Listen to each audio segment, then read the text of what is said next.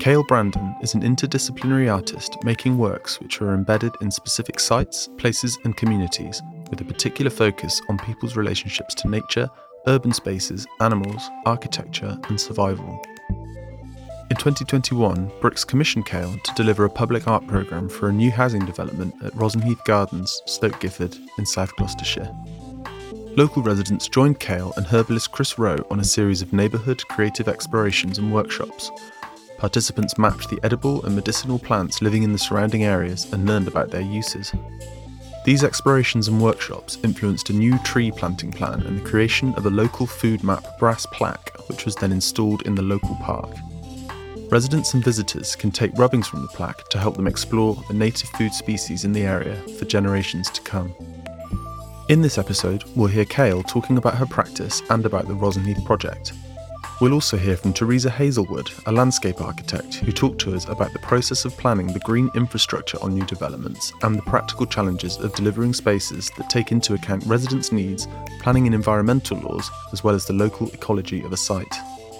Also throughout the episode, we'll hear residents' voices recorded on site at Rosenheath during the workshops.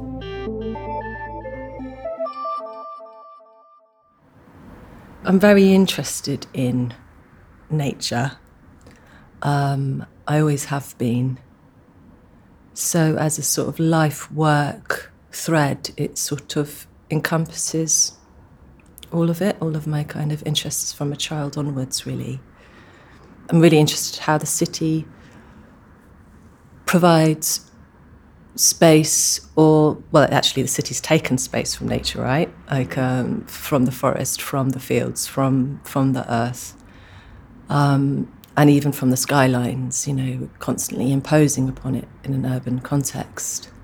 But I'm interested in how Bristol in particular acts in some ways as a kind of a diversity of place, of nature, and non-human entities and human entities intermingled.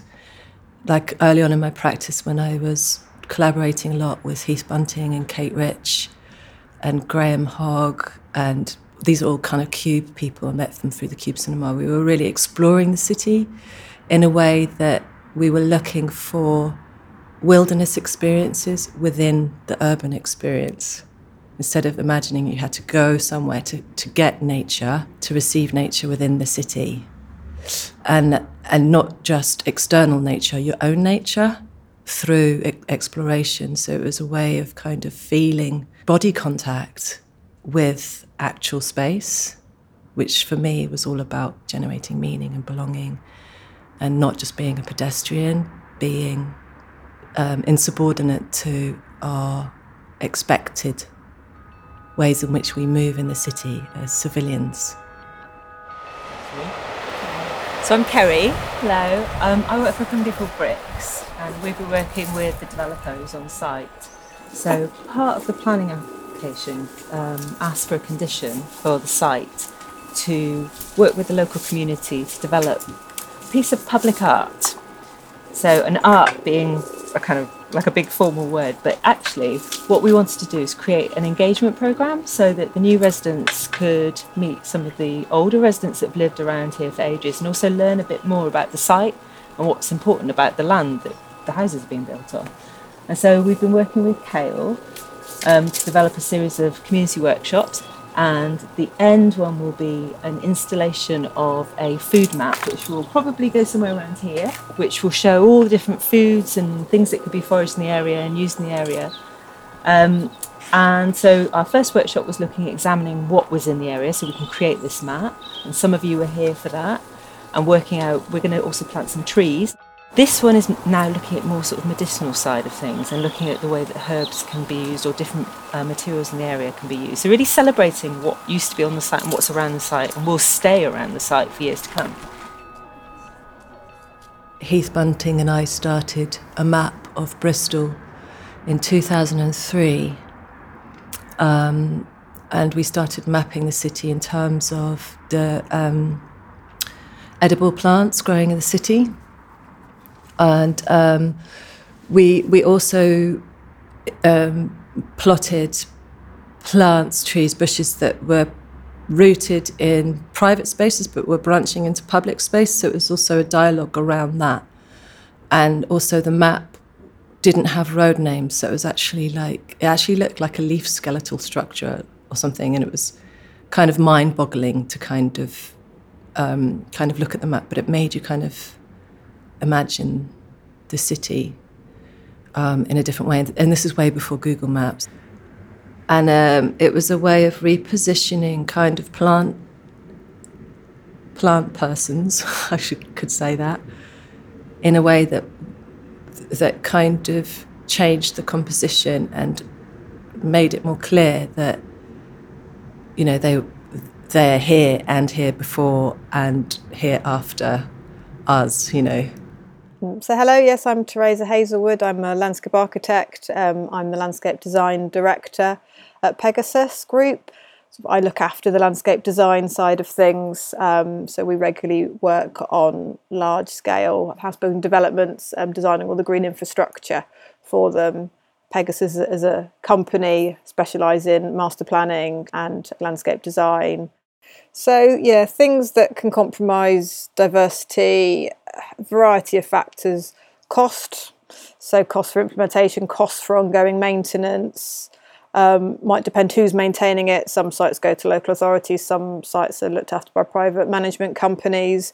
So some of the issues might come down to any sort of opinions or restrictions that local authorities may place on some of the designs. And there's things like the aesthetics. I think developers can often sort of need to more well-presented sites, especially during obviously the sales period, and having a nice, you know, manicured shop frontage versus obviously ecologically sites can look a little bit more unkempt, or certainly at certain times of year. So the two don't always go hand in hand. And then there can also be kind of a conflict over sort of like the use of the open spaces, especially on small sites where you're trying to balance potential requirements for play provision, for sustainable open drainage system, for highways, for parking. So I think sometimes the diversity or having some, you know, decent sized open spaces given over to wildflower meadows and things can come quite a long way down that list. So it's not always as easy to marry them all together. Driving out to that site, the Stoke Gifford site, obviously one of the first things you see at the moment, which was going to change rapidly, is those huge mounds of earth that has all been dug up, ready to kind of flatten for houses to go on top of, and concrete, and all the different materials we use for housing developments. And the earth just looks so good. It just looks so rich and full of lovely minerals, and it makes me feel a bit sad, actually. And in terms of how the site, in relation to how people experience the nature there, I think it's clearly going to be mostly built on, and building practices, the way they're currently looking, don't really acknowledge the earth, that the materials that the houses and the roads go on top of, or acknowledge the need and necessity, the absolute necessity, for spaces that aren't just human facing. But in relation to when you meet the community and how people want to make homes and neighbourhoods and have spaces for children to feel safe and nice walks and things like that, and ENGIE, the commissioners, obviously they've kind of recognised the importance of cultural practices within building communities and kind of instigating sites, and also environmental needs of houses to be energy efficient and stuff. But I still feel as if plants are marginalised and the needs of non-human persons are marginalised within the city, and until that changes, I don't think we really get it. We don't really get what we need. Great. Nice. And Lily, because obviously you're like, how old are you, 12? 14. 14. What's right? That's right. So yeah, what do you think? Like, what would you hope to see? Like, can you imagine, you know, when you're in your 30s, what kind of environment would you like to be living in? I'd hope that there was more greenery around and more different flowers that people could see that you wouldn't normally see on a daily basis, maybe. Right. And trees that maybe you could go and see, and maybe people could talk about them, let people know what they are, and that people could be in the environment where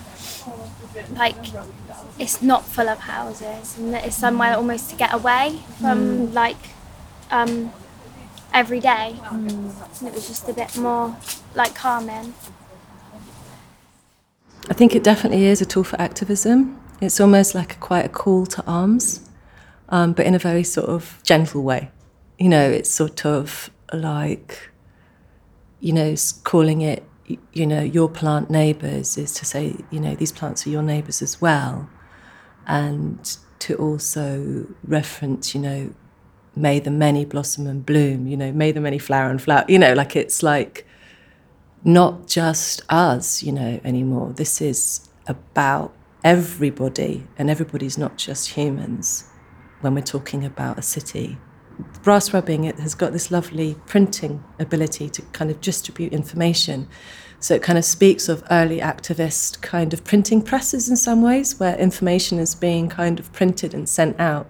And I really like that, you know, because it has that ability to distribute information, but in this kind of really kind of physical, analog way, you know.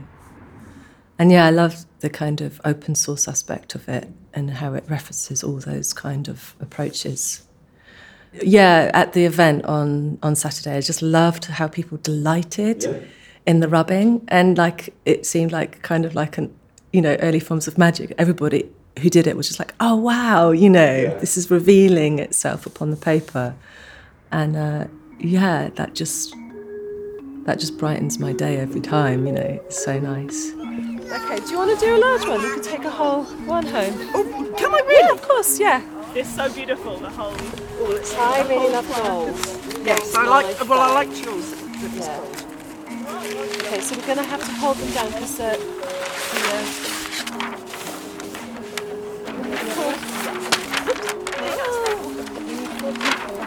All right. Okay.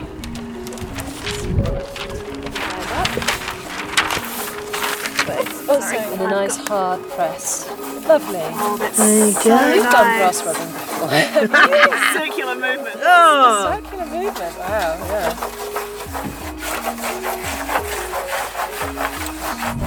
It is very fun how it just appears. I know.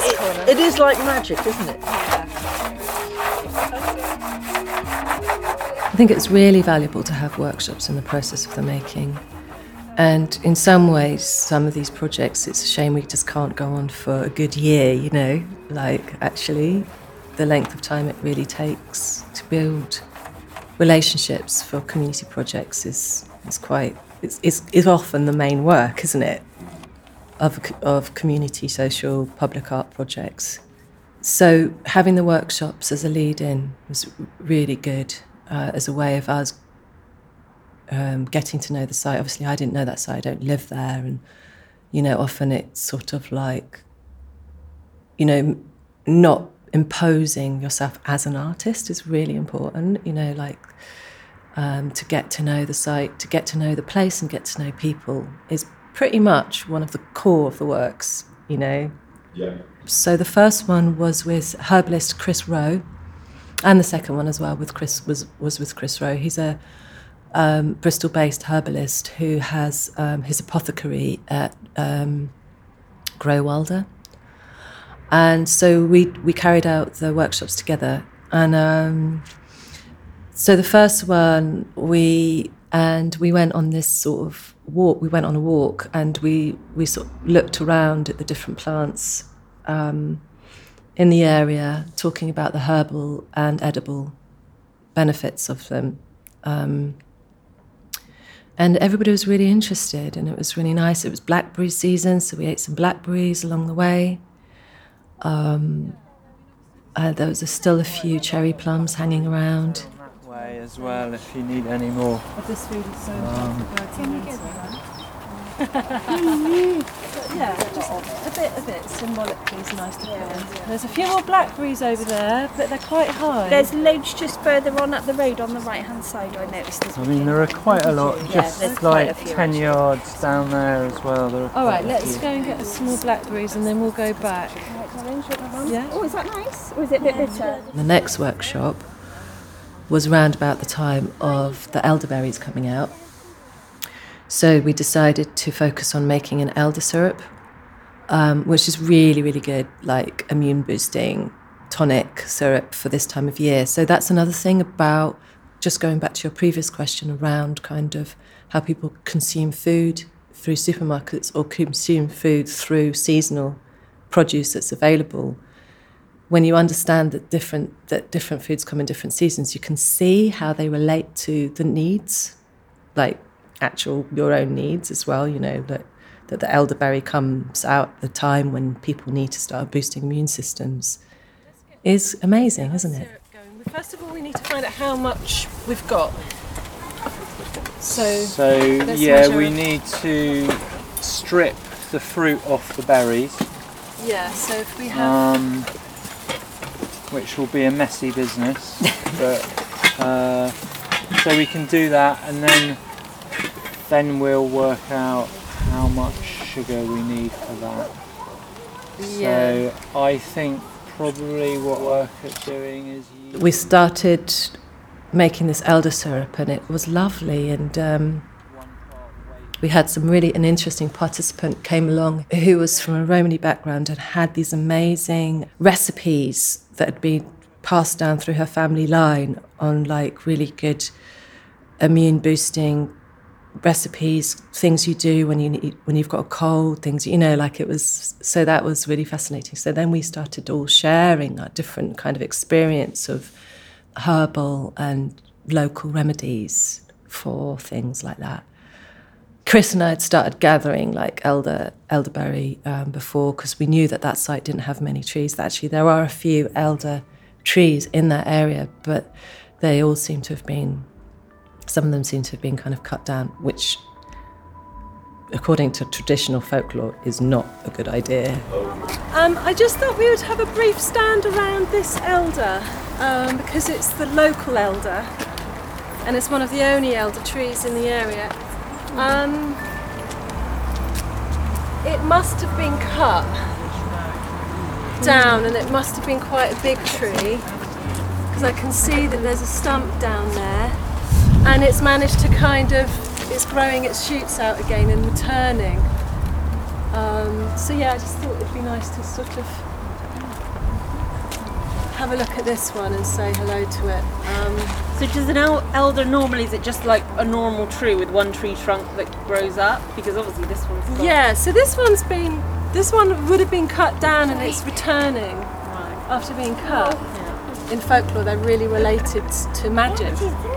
Elder wands. And it's said that the one of the the crone aspect of the triple-headed goddess lives within the elder. And apparently it's really bad luck if you use elder selfishly, and the elder mother can then kind of use her magic powers to kind of tell you off about it. I love the kind of how both the brass plate and the cyanotype and the elderberry making are all about transforming kind of materials, or like experiencing the kind of magic of making with nature. When I first went to the Rosenheath site, the landscapers and planting commissioners, quite often these places use really generic plants that are kind of, loads of them are just really, the intention is, it's hardy, it'll last, it won't shed too many leaves, it won't be inconvenient, it won't spread out, it won't impinge, it won't, basically quite a lot of the planting choices are about that. It won't fruit, so there won't be mess on the floor, etc., etc. So I thought, considering we were doing like an edible food map, that we needed to kind of acknowledge that to have kind of plants that do fruit or nut, produce berries, create shade, grow, multiply, provide food for non-humans as well, was a good thing, and that actually we need to see more of that.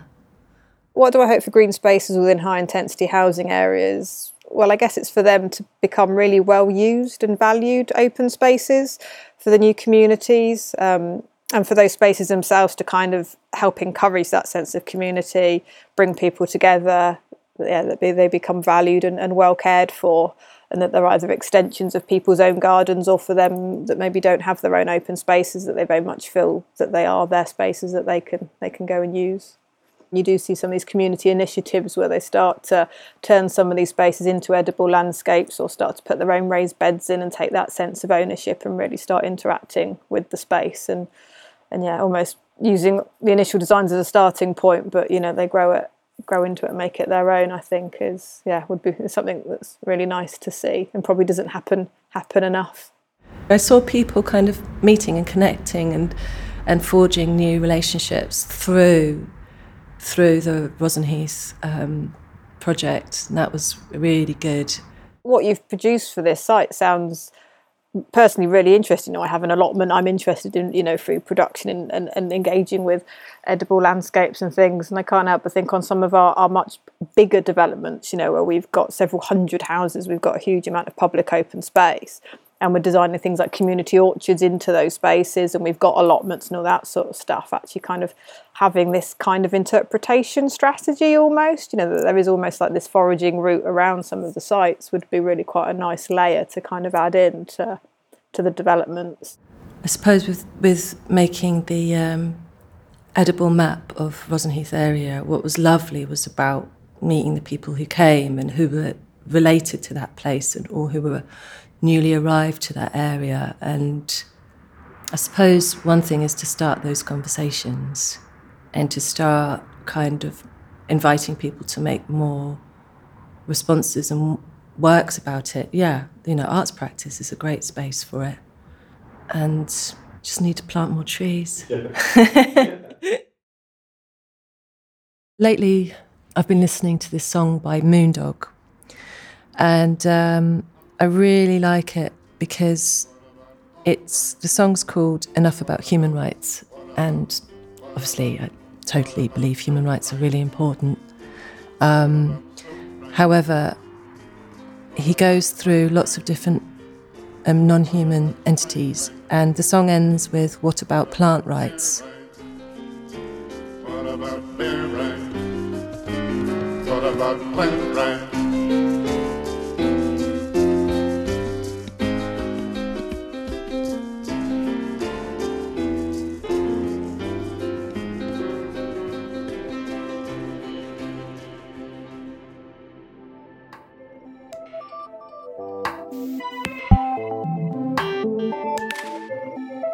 Thanks for listening. We're Bricks, a social enterprise with the mission to support creative communities in Bristol, helping them to thrive. We work with communities, developers and local artists to produce programmes that support both local voices and Bristol's creative economy. In 2021, we delivered public art projects across a range of developments, from hotels to new housing neighbourhoods, schools and listed community buildings. If you'd like to get in touch, learn more about Bricks public art producing, or find out more about the artwork discussed in this podcast, please visit bricksbristol.org and follow us for updates on all the usual social channels.